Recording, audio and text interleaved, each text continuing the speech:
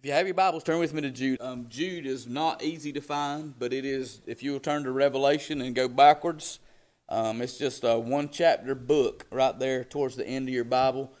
I'll give you a little bit of heads up. I really am asking the Lord to give me some leadership in this area, but we may dive into Revelation after this. A little bit of a study in Jude.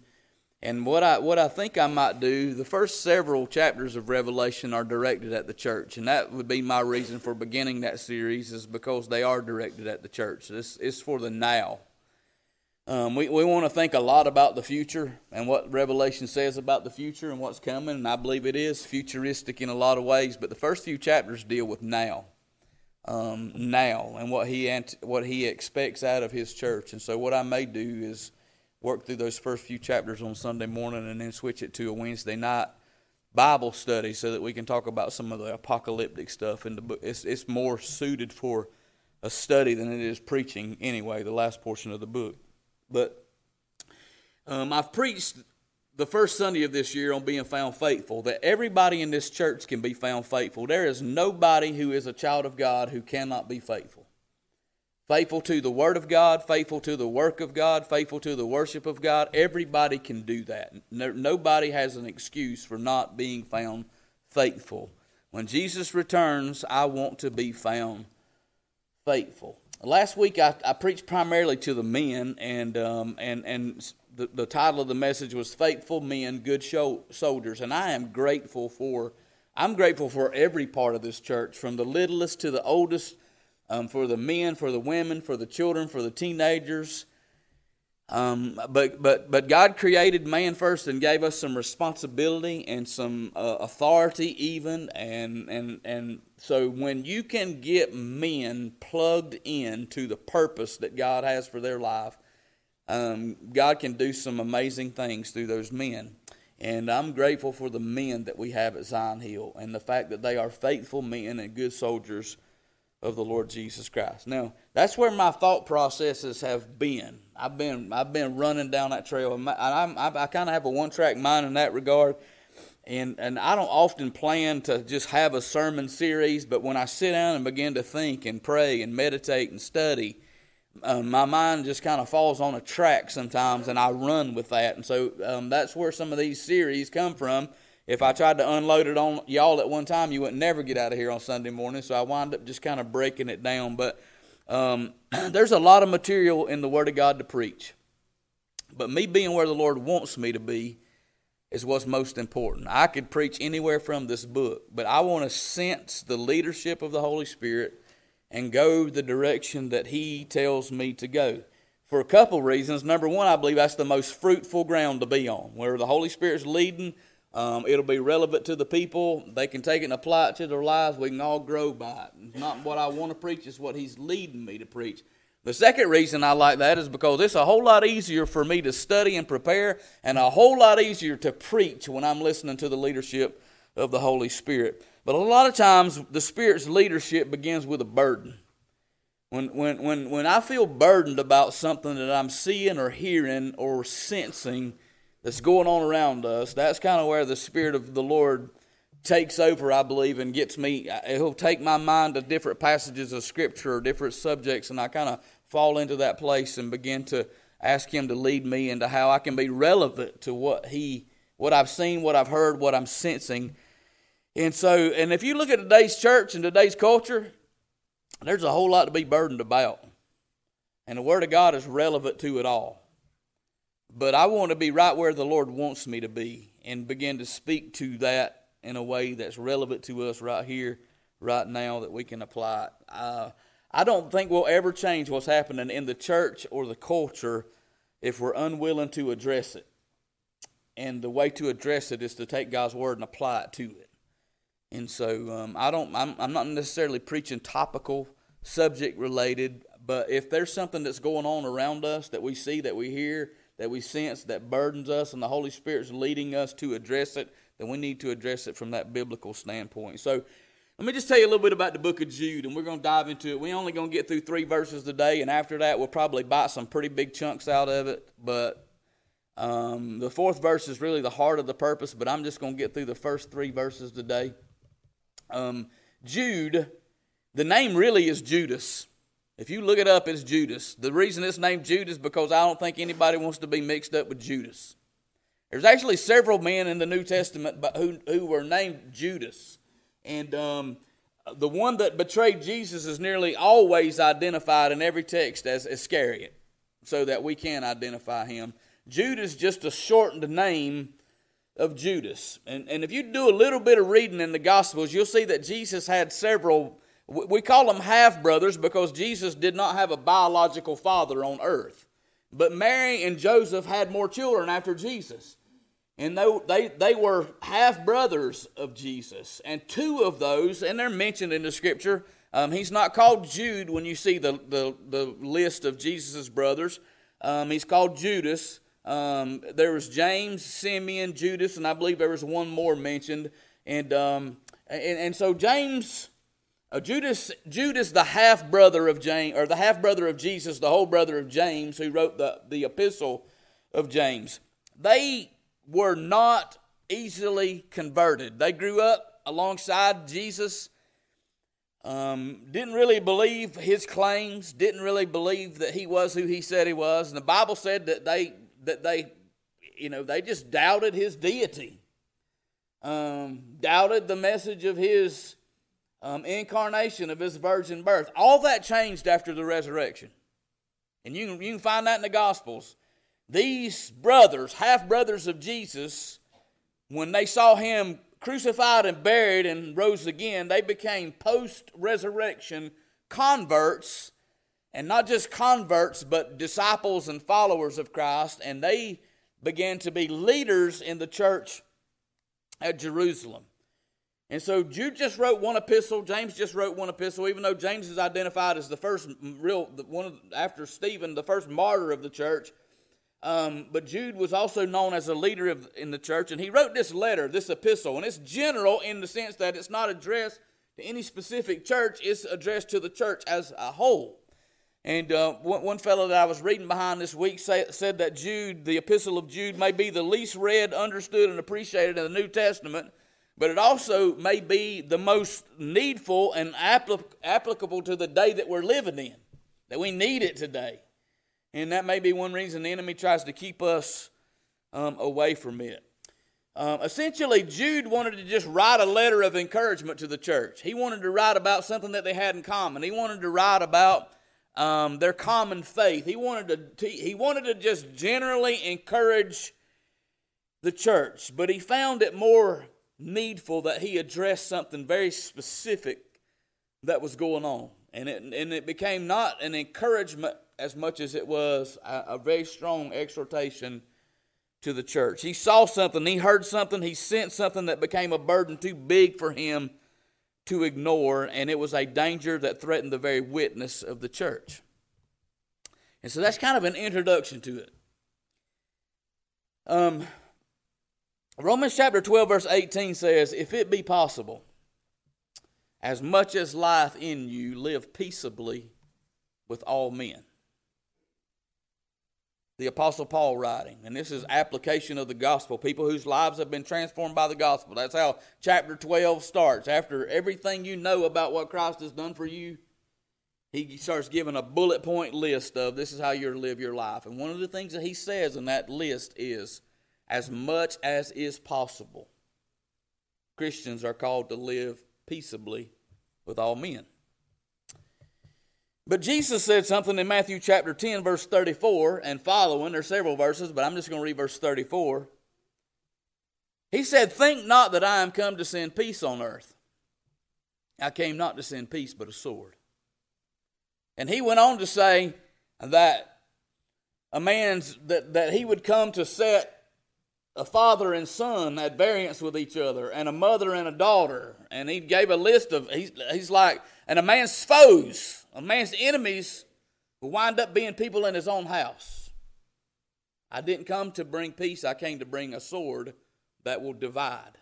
And I believe that sword is the Word of God that you have open before you this morning. And so in what Paul said and what Jesus said, there's a tension that exists there. Jesus said, I didn't come to bring peace, but division. I came to bring a sword. The Apostle Paul said, then as much as is possible, live peaceably with all men. There's a tension there. And that tension is this, is that we are supposed to be peace-loving and peace-seeking people, but at the same time understand that there are some things that are worth fighting for. There are some things worth contending for. There are some things that we don't need to make peace about or peace over. And so from this epistle of Jude, I want to start a sermon series, and it's not going to be a very long one because we're going to bite out some pretty good sized chunks after today. But I'm going to begin a sermon series today simply entitled Contender. And this I got kind of caught up in this whole be faithful, be found faithful, and then we have good men who are faithful soldiers. That's what Paul told Timothy, be a faithful soldier of the Lord Jesus Christ. And you know what soldiers are trained to do? They're trained to fight. They're trained to contend. And there is scripture that tells us that there are fights that are worth fighting. And that we need to contend for some things. That we don't have to go along to get along. That we don't have to make peace when there ought not to be any peace. That there are some things that are worth standing up for and standing against. There is a fight worth fighting. And so I want to look at just kind of an introductory message this morning in this business of a fight worth fighting. And verse 4 kind of unpacks very specifically what he wants us to fight against. And then there's some illustrative verses that follow that. But I'm going to read it and preach it a verse at a time this morning. I don't ever like you to know exactly how I'm going to do something anyway. So mostly I just read the text and then come back and talk about it. But I'm going to do a verse at a time. And I just want to really break it down as we go this morning and then make some application at the end of the message. So he introduces himself as the writer at the beginning. There's no questions about who wrote this epistle unless you talk to some skeptics who try to say it was written by somebody else. But Jude identified himself as the writer. Jude, the servant of Jesus Christ and brother of James, to them that are sanctified by God the Father and preserved in Jesus Christ and called. Now I want you to think about just that introductory verse with me for just a minute. He identified himself as the brother of James and also as a servant of the Lord Jesus Christ. They were half-brothers. They grew up in the same home that Jesus grew up in. They had the same mother that Jesus had in Mary. They were half-brothers only in the sense that Joseph was not Jesus' biological father. But they both referred to themselves, post-resurrection, when they came to believe that Jesus was who he said he was, they both identified themselves. You look at James' epistle, he did the same thing. I am a servant of the Lord Jesus Christ. I'm a brother of James, but we are both servants of the Lord Jesus Christ. And if you look that word up in a Strong's Concordance, it literally means that they are bound to him as servants, that they are bond servants of the Lord Jesus Christ. Essentially, what they said is that we are a slave to Christ. Is that we have been bought by him, and we are bound to him, and we belong to him, and we are willing to do whatever it takes, including the giving up of our own lives to advance his cause and his kingdom on the earth. And James, in fact, did give his life up for the gospel. I'm not sure about Jude. I hadn't researched that a whole lot. But James, his older brother, gave up his life for the proclamation of the gospel. He connected himself to the Lord Jesus Christ, not just as a half-brother, but as a servant, as a bondservant, as a slave, bought, bound, belonging. Everything that was in him was devoted to the Lord Jesus Christ. And even when you look at that title, servant, that title alone implies humility, that we are less than him, that we have humbled ourselves at his feet. It implies submission. He is our master and we are his servants, and we voluntarily, willingly submit ourselves to him. It also implies a responsibility. So when you identify as a servant of the Lord Jesus Christ, and I hope you do this morning, because he's bought you and you are bound to him and you belong to him, and if Christ has done that in your life, life this morning, then our calling is to every day humble ourselves at His feet and submit ourselves to Him as His servants and take on the responsibility of doing what He has called us to do. Yes, He is our friend. Yes, He is our brother. But He is very much also our Master and our Lord and our sovereign King. And listen to me, I'm saying this as strongly as I can, because there's a whole group of Christians today. In fact, you see it posted sometimes, Jesus is my homeboy. No, He ain't. That Jesus is my homeboy mentality diminishes the deity of the Lord Jesus Christ. Don't you buy into that. Yes, He's the friend that sticks closer than a brother. Yes, the Bible calls Him our elder brother, but He is more than that. He is Master. He is sovereign Lord over our lives. He is the King of all kings. He is our final judge. He's more than your homeboy. He's more than your friend. Don't treat Jesus as less than He is. He's the Savior that sets you free from your sin, but He's the sovereign King who has rule and right to every fiber of your being. Now, who's He writing to? He says in that verse, I'm writing to them that are sanctified, that are preserved, that are called. Called means that they were selected. That Jesus Himself identified them and called them unto Himself. If you are a child of God this morning, if you have been born again, you have been born again, you are a child of God because you heard the voice of the Holy Spirit call you to Christ. Sanctified means that you have been cleansed and set apart, that you have been consecrated. You've been selected by Him and consecrated by Him, cleansed by Him to be used in service to Him. Preserved means that you are cared for, kept by the power of God. That's who Jude is writing to. Called, cleansed, cared for. Every true child of God has been called, cleansed, and God cares for us. He keeps us. He preserves us. Now, you say, preacher, you spend a long time on verse 1. Listen to me. What Jude's fitting to call these people to do, not going to be easy for them to do. Jude is about to call them to contend for something that's worth fighting for. He's about to call them to step into a spiritual warfare. And they need to know, before they do that, whose they are. They need to understand their identity. Every true child of God needs to know and believe and live out their identity.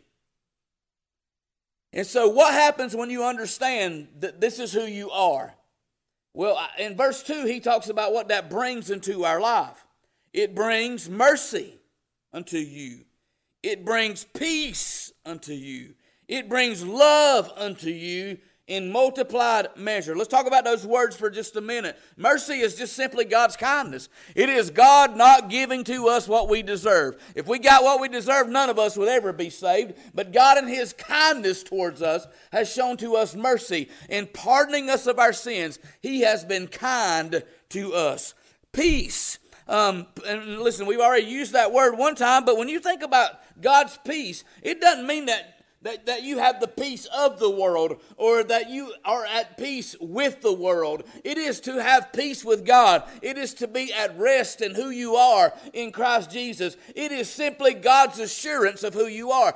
So when you know who you are, you experience that kindness of God, that assurance that God is with you, and then you experience God's love. And by the way, the love that we talk about, that we express so much is a fickle kind of love. When you talk about God's love, it is an enduring love. It is an unconditional love. It is a love that doesn't bear record of wrongs. It is a love that believes all and hopes all and keeps all. It is the love of God. And what Jude said is that if you know who you are in Christ Jesus, you will have these things multiplied in your lives. In ever-increasing value, you will understand God's kindness, assurance, and love to you. Now, I'm going to tell you, I've been a Christian for nearly 30 years now. Since 1993, I will celebrate my 30th birthday in Christ this coming October. And I can tell you that the more I know who I am in Christ, the more I understand that He called me out of that life that I was living, and that He cleansed me from my sin and consecrated me to His service, and that all these years He has kept me through every trial, through every tribulation, through every temptation, through every snare that the enemy has set for me.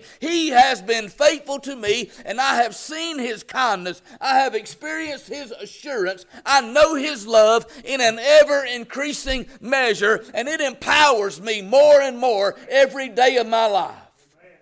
You need to know who you are. When you know who you are, it will give you everything that you need to do everything that He has called you to do. All of that is imperative. When Jude lays down his purpose for this letter, when he begins to call them out and tell them that there's something that you need to be contending for, when he challenges them to step up into that fight, they need to know whose they are, that they belong to the Lord Jesus Christ. They need to know who they are and that they're capable of doing whatever it is that God has called them to. And they need to know what they are, and that is cherished. When you know those things, it empowers you. It encourages you. They are the most needful things that we can have for the battle that lies ahead, for the fight that is worth fighting. And I'm going to tell you something, if you don't have them, you won't last long in this battle. As soon as it gets hot, you'll turn around the other way. When the enemy begins to assault and attack and come against you. I've got a little taste of that here lately because of some positions that I've taken. And I'm telling you, if I didn't know who I was in Christ, if I didn't know that He loved me, if I didn't have that peace, if I didn't have that assurance, if I didn't know that if He's called me to it, He's equipped me for it, if I didn't know those things, I'd turn tail and run. I'd zip my lips. I'd be quiet. I wouldn't say no more. I wouldn't do no more. I'd try to be one of them secret disciples that follow Jesus at a distance and wind up mixing and mingling myself with worldly people and worldly ideas. But that ain't what He's called me to. That ain't what He's called you to. The more you know who you are and what you have in Christ Jesus, the more willing and able and ready you will be to contend for something that's worth contending for. In verse 3. Beloved, Jude loves the church. Let me say before I say anything else this morning, I love the church. I love the people of the church. Christ died for us. Christ put His Spirit in us. Christ equipped us. Christ is using us. We are His body. We are His bride. We are His ambassadors on the earth. I love the church.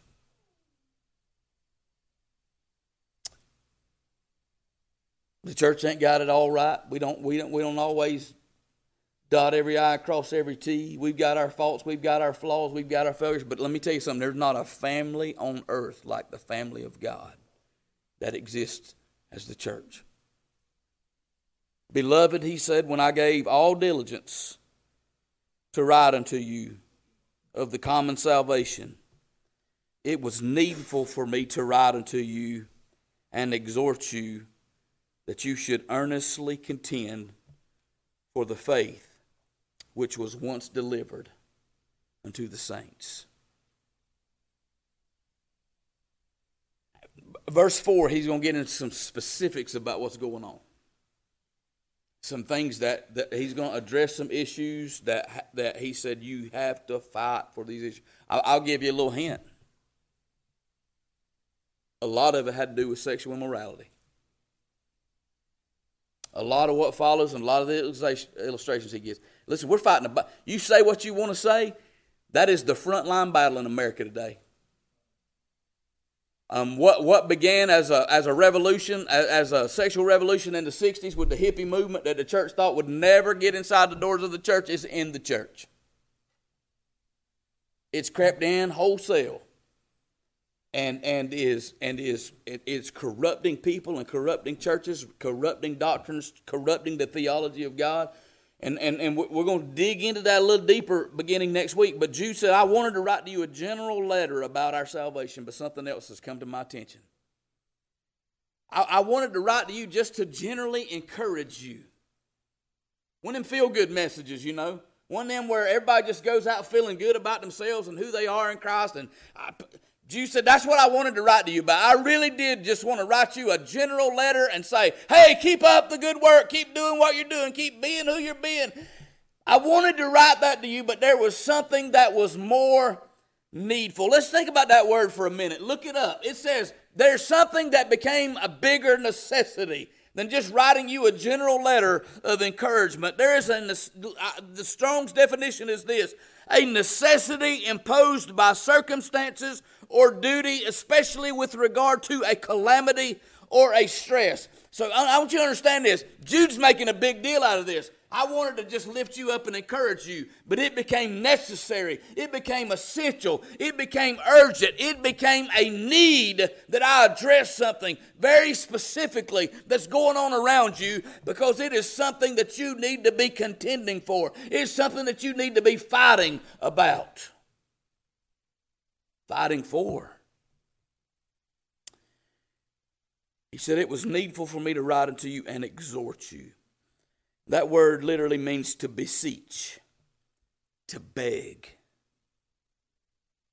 He said, there's something that you need to know, and I'm begging you. I am admonishing you as strongly as I know how. I am calling you to action as vehemently as I know how. Listen, this is a 911 call. This is Jude writing a letter to the church saying, this is a 911 emergency. I need for you to step up. Jude saw something, heard something, sensed something that he believed was a grave danger to the church of the Lord Jesus Christ. And listen, if something becomes a danger to a church, it becomes a danger to the lost world around the church. Because if we lose our ability to be the witness that God has called us to be in this world, then souls are going to perish in their sin. Because they can't see the truth through the danger that the church has fell into. So what Jude is writing about, this is a 911 about a world, this is a 911 about a situation that the church is experiencing that can damage the church's witness, render them ineffective, render them powerless to impact and influence the world around them. He said, this is a call that I've got to make, and this is a stand that you have got to take. I need you to earnestly contend for something. Look at all those words, earnestly. I need you to step up. I need you to do everything that you can do. I need you to earnestly contend. I looked that word up. It is one word. I don't even know that I can pronounce the word. Epikanazomai. But I want you to see something. Look in the middle of that word. Ep is a prefix. But look what follows that. A-G-O-N-I. What does that sound like? Z. Agonize. Agonize. At the heart of this earnestly contend for, Jude says, there's something that I need you to agonize yourself about. There's something that I need you to be burdened about. There's something that I need you to enter into a struggle about. I need you to earnestly contend. Now I'm telling you, that kind of preaching ain't popular in the church today. People don't want to be called out. People don't want to be challenged. Listen, I love to preach. I would rather preach when the messages make you feel good, make us all warm and fuzzy and go out that door. having not been challenged, but I'm here to tell you, sometimes you take a look around, you see what's going, you hear what's going, you sense what's going, you know the direction that it's taking us, you understand the impact of that, and that's what Jude said. He said, listen, it's time for you. This is necessity. This is emergency. This is me begging and beseeching you to get involved in this struggle now. And then he simply said, to contend for the faith that was once delivered. Let me give you a more literal translation of that. Literally, that is, I want you to contend for the faith that was given once for all time to the saints. Now, here's what that means. That the faith that was given to the saints is unchanging and unchangeable. That what's good in AD, he probably wrote this around AD 80, 50 years after the crucifixion. In fact, he and John may have been, at this point in time, John may have been the only living apostle. But we're still in the first century of the church. We're still in the era where there are people that saw Jesus crucified and saw him resurrected, and we already got problems creeping in that Jude saw as essential, that they've got to be addressed. And he said, listen, don't let them change the message. Contend for the faith. It is unchanging. It is unchangeable. It's worth you stepping up and grabbing a hold of this, and don't let them get away with it. Now, I'm going to tell you, this is what's going on in our world today, whether you believe it or not. There's people changing the message of the book. They're changing the requirements of the book. They're changing the standards and the principles and values of the book. They're saying times have changed. People have changed. Standards have changed. No, they hadn't. The book has not changed. And so when he says contend for the faith, he says contend for what's in the book. Contend for what's been handed down. Contend for that you have been given, that you have been entrusted in the Word of God. Romans chapter 10 verse 17 says that faith comes by hearing, and hearing by the Word of God. So listen to me. Any attack on the Word of God, any deduction from the Word of God, any addition to the Word of God is an attack on the faith, and that's worth fighting. When you get away from God's Word, when we diminish the value of God's Word, when we diminish, deduct, change what God has said, it has an impact that is far-reaching. If faith comes by hearing, and hearing comes by the Word of God, then you've got to be careful how you handle the Word. Because if people hear something and believe something that didn't come from the book, they're not saved. They have a false assurance maybe.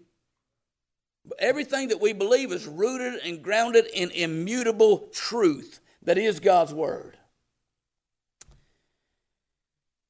Satan's favorite tactic has always been to get people to doubt, question, and deny what God said. Listen, the original temptation, don't miss this. Did God really say? Did he? Well, maybe I misinterpreted it. Maybe he didn't really mean it that way. Maybe God's holding out on us. And if you look at Eve's response, she added something to it. You may think that was harmless enough. Eve said, we can't, he said for us not to eat it or touch it. God never said anything about touching it. You say, well, that ain't nothing big deal. Listen to me.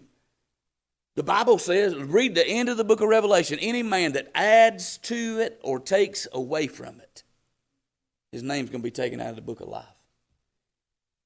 That's pretty serious.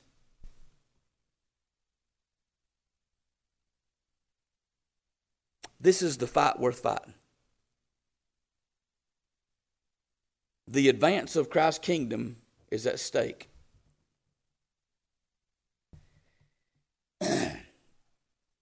This is a rabbit. I'm going to chase it real quick. It's fast, all right.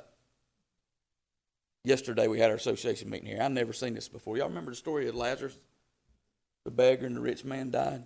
I never really saw this part of the story before. I believe Jesus opened the curtain and let us see what hell looks like, the gulf that separates. But there was something that was said at the end of that parable that I'd never really considered before, when the rich man said, hey, if you'll send Lazarus, just let Lazarus leave heaven, go tell one of my brothers not to come where I am. Of course, Abraham said that can't happen. That ain't going to happen because Lazarus can't go there. They can't come here. That's not how it works. And what the rich man said was, but if somebody goes to them from the dead, if somebody from the dead goes to them, they'll believe that. And Jesus' response was this, or Abraham's response, it was Jesus giving a parable, was, if they won't believe what Moses and the prophets said, they're not going to believe what a dead man resurrected said.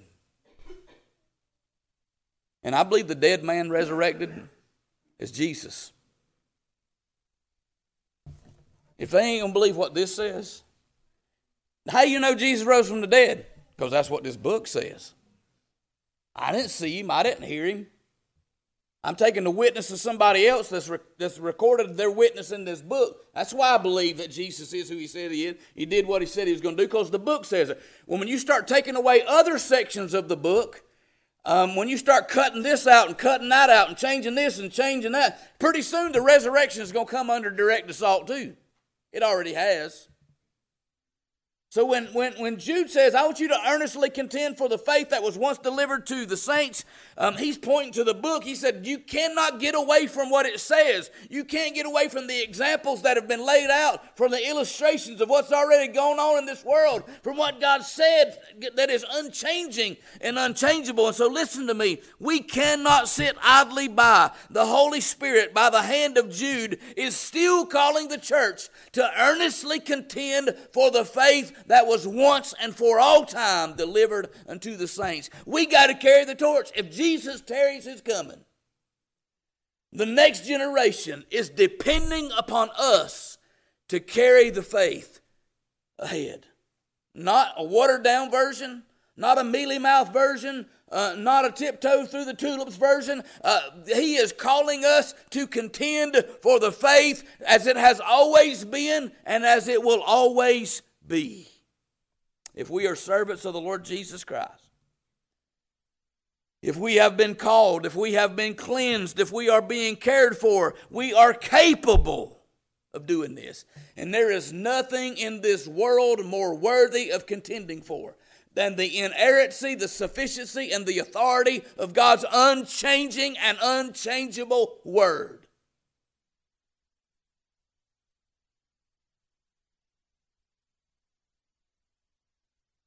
Listen, there's too many people today that are sitting in churches this morning that are making excuses. Verse 4 is going to spell it out for us. They're saying that the grace of God means you can live your life any way you want to live it. That Jesus loves you like you are and he'll leave you like you are. It can sound good and be a lie from the pit of hell. And it is. Paul said, where sin abounds, grace much more abounds. And people take that and run with it. Oh, we got grace. Let's live as wickedly as we want to live. You need to read what Paul said next. Shall we continue, since grace abounds, shall we continue in sin that grace may much more abound? God forbid. How can a people that are dead to sin continue to live in it?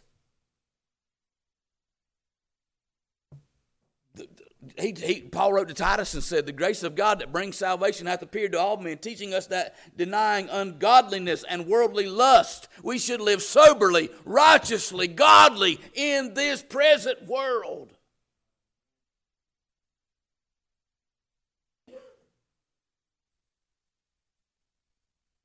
I'm going to tell you something. If you don't take a stand for this, there will come a day that there won't be anywhere left to stand. there's coming a day that this is the only thing left standing. The Word of God endures, the Bible says, forever. In order to do that, we got to know it. You got to know it. You got to show it. It's got to be part of your life before you can sow it. You got to take this book and know what it says and make personal application to your life first. And then you can take it and scatter that truth. I want you to know that there is no excuse in this day and in this place that we're living for being biblically illiterate. There's just not. Because we got more Bibles than we've ever had. More translations of the Bible that we and I'm not going to get into the translation debate. But there are good translations of the Bible that are easy to read. I understand King James can be difficult sometimes, but you can take a Strong's Concordance in the King James Bible and learn anything you want to learn.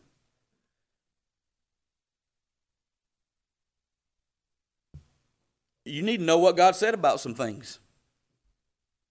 When you see something going on in our culture and the church around you that you say, that don't seem right. What does God say? There's no excuse for being biblically illiterate. We've got a Bible, we got the Holy Spirit, we've got opportunities, we've got tools, we got time if we make time.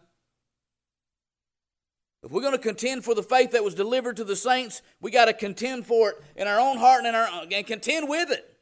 Listen, we need to wrestle with God's word. We need to understand it and feel the weight of it in our own life. When Paul wrote to Timothy in 1 Timothy chapter 6, and he told him how he's been called to live his own life in godliness and humility and reverence and devotion. When he told him, he laid out that list, Timothy, if you're going to take this book and teach it to others, then you got to live your life like this. And then he went on to say, fight the good fight of faith and lay hold on eternal life. You get a hold of that yourself, and then you can take it to the world.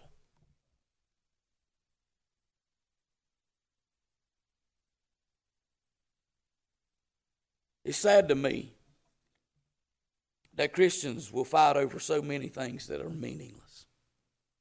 Man, we'll fight over football teams. Listen, y'all know me by now. I don't know enough about football to even talk to you about it, or any other ball for that matter. But Christians don't mind fighting each other over those things. Listen, I promise you, there's been some Christian people, Alabama fans and Georgia fans, that don't give a rat's behind. They'll go at each other like, and oh, that's just part of the fun, preacher. I don't know. I've seen some folks get mad the last few weeks. And some of them preachers. I mean, they unfriending each other over football.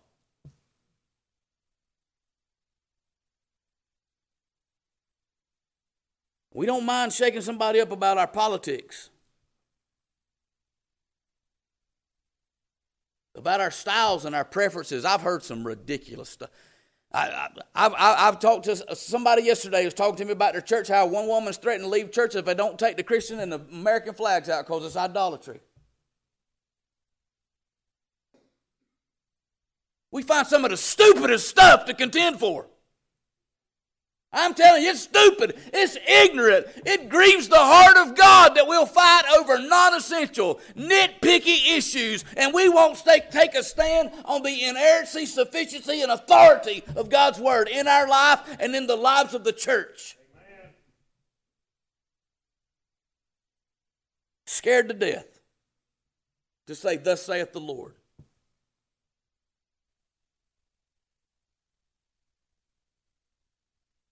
Oh, I'll say, "Thus says Stetson Bennett," or "Thus says Kirby Smart," or "Thus says Donald Trump," or "Thus says."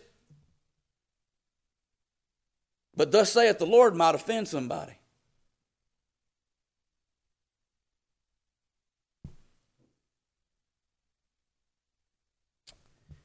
I want you to hear this very clearly. Every person that ever came to repentance has been offended by the Word of God. Amen. You know what brought me to my knees? An awareness of my wickedness. That hurt. Do you know that every person that has ever been regenerated by the Spirit of God had to first be convicted of their sin? That hurts. Every revival that's ever taken place took place when the church realized we're dead and dying. We got to do something.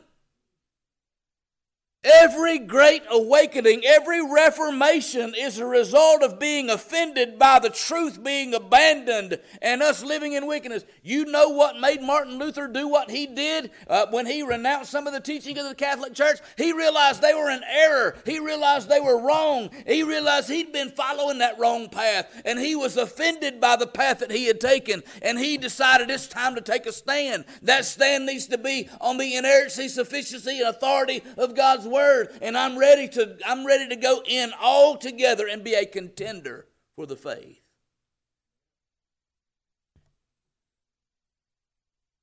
All of those things are the result of being offended first by the Word. We try not to offend people. That's not how you win them. We've been studying John the Baptist on Wednesday night. John the Baptist wasn't worried about offending nobody. He said, "You are a generation of snakes who warned you to flee from the wrath to come. If you want me to baptize you, bring forth fruit that proves that you are repentant." Because God's going to lay the axe to the root of the tree. And every branch that's not bringing forth fruit is going to be hewn down, cast to the fire. That's John the Baptist preaching. Jesus said it wasn't nobody greater than John the Baptist. We need to be shaken by the Word of God. We need to be awakened by the Word. I need the Word of God to shake me when I'm wrong. I need the Word of God to awaken me when I'm asleep. I need the Word of God to shape my life in a way that honors God. I need the Word of God to take authority in my life. I need the Word of God, and I need to be an unshaken contender for the Word of God. The lost world, it's imperative that we be that. So let me just close with this.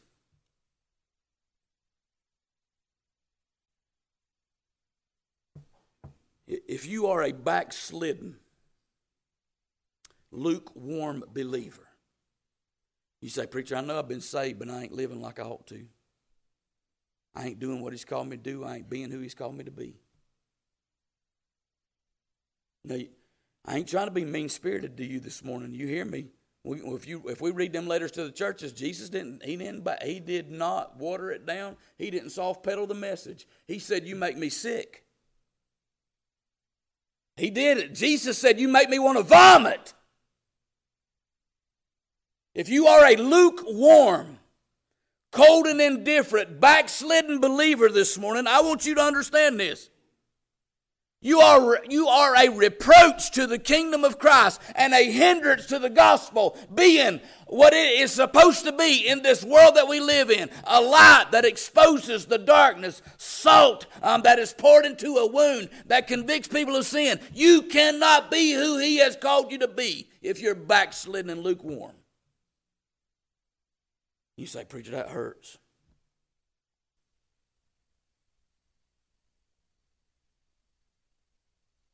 If it ain't the truth, I'll resign. If it ain't from the book, I'll step down. It is that pain. It is that conviction that leads us to change and steps us up and puts us where we need to be. It's the help that comes before the healing. It's the conviction before the cleansing. I don't know if y'all ever went to your mama with a scraped up knee when you was a kid and she poured some methylate on it. Boy, I'd be saying, "Blow, mama, blow. Give me some relief." But I knew that in a day or two, what was painful then is going to keep me from getting an infection, going to keep that from becoming a wound that won't heal. And so I'm telling you today, if you backslidden, if you lukewarm, it hurts to hear that you are a reproach to Christ and a hindrance to the gospel, but that's the truth. It is the truth. And I want to just tell you, I ain't being judgmental of you. I've been there before. I've been that person. I've been that hindrance. I've been that reproach. But the Holy Spirit and the Word of God brings about conviction. That brings about a change. The church needs your witness. The culture needs your witness. But we cannot be that witness if we're wallowing in sin and apathy and cowardice.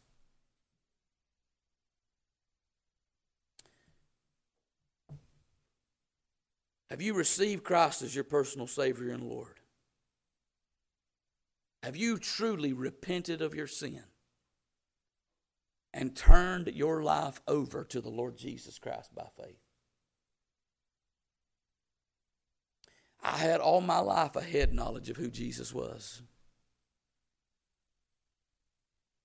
I could tell you anything you needed to know about the Bible because I'd been taught it all my life. But for 27 years of my life, I lived like the devil himself. I walked according to the prince of the power of the air, Paul said, who is now at work in the children of disobedience. That was me. Until I had an encounter with Christ and laid my life at His feet and said, Lord, save me. I'm yours. If you haven't done that sincerely, again, I ain't trying to be mean-spirited to you. If you ain't done that, here's what the Bible says. You ain't a good man. You ain't a good woman. You might live a more moral life than everybody around you. But here's what the Bible says. If you don't know Christ as your personal Savior, the Bible says you're dead in your sins and in your trespasses. You're doing the work that the devil wants you to do, and your destiny is hell, not heaven. That's the book. That's the Bible. Jesus said there are going to be some people who stand before me on the day of judgment and say, Lord, Lord, look at what I did.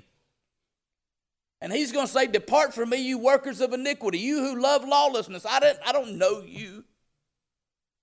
I never have.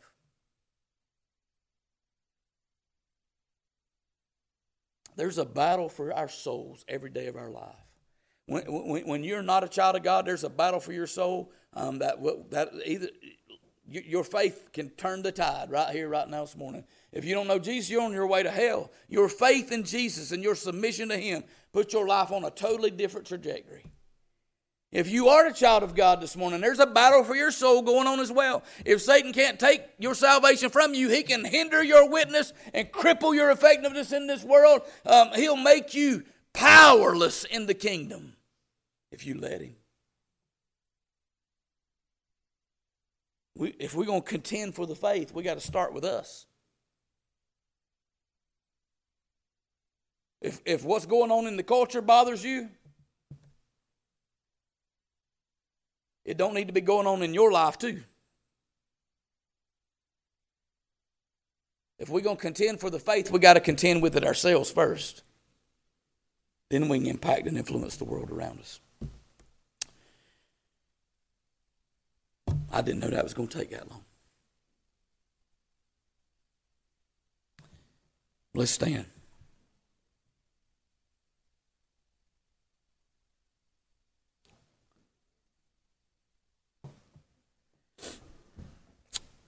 Father, I pray that you would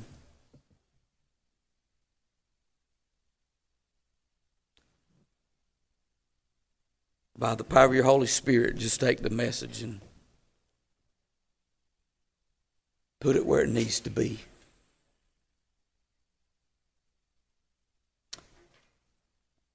I don't take any pleasure in preaching hard messages, and I don't try to be needlessly offensive. I remember a time that I've read of a great awakening that took place in the church, and one of the men who led that awakening was a man by the name of Jonathan Edwards. A little man who couldn't hardly see, who stood up in front of a congregation of people one morning and read his sermon to them, simply entitled Sinners in the Hands of an Angry God. We can still read that sermon today. But at the close of that sermon that morning,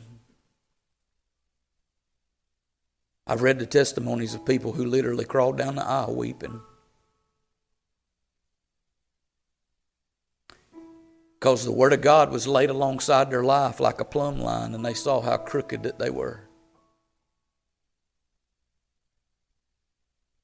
And by your grace, through their repentant faith, they got it all straightened out. Lord, the church is not who she has been called to be, or our nation wouldn't be where we are today.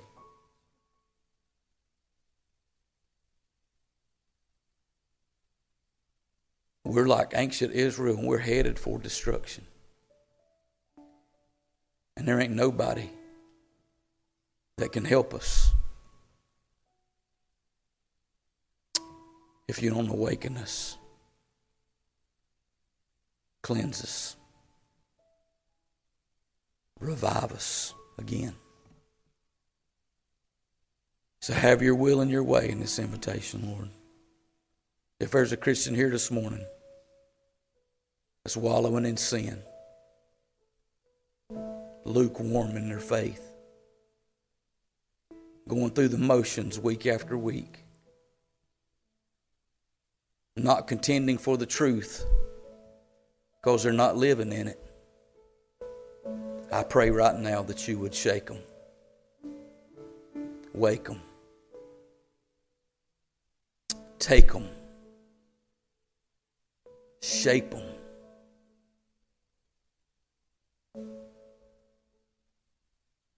make us who you would have us to be. Somebody here lost. Eternity hangs in the balance this morning. If they've been convicted of their sin and their need for Jesus, this may be the last opportunity they ever have to be saved. I don't know that, but it could be true. All that your word promises us is that today is the day of salvation. So if there's somebody that's heard that convicting, convincing voice of the Holy Spirit this morning, I pray that this morning they would lay their life down at His feet, confess their sin, submit to Him as their Savior and Lord, and be saved. Have your will, have your way, do your work. In Jesus' name, amen.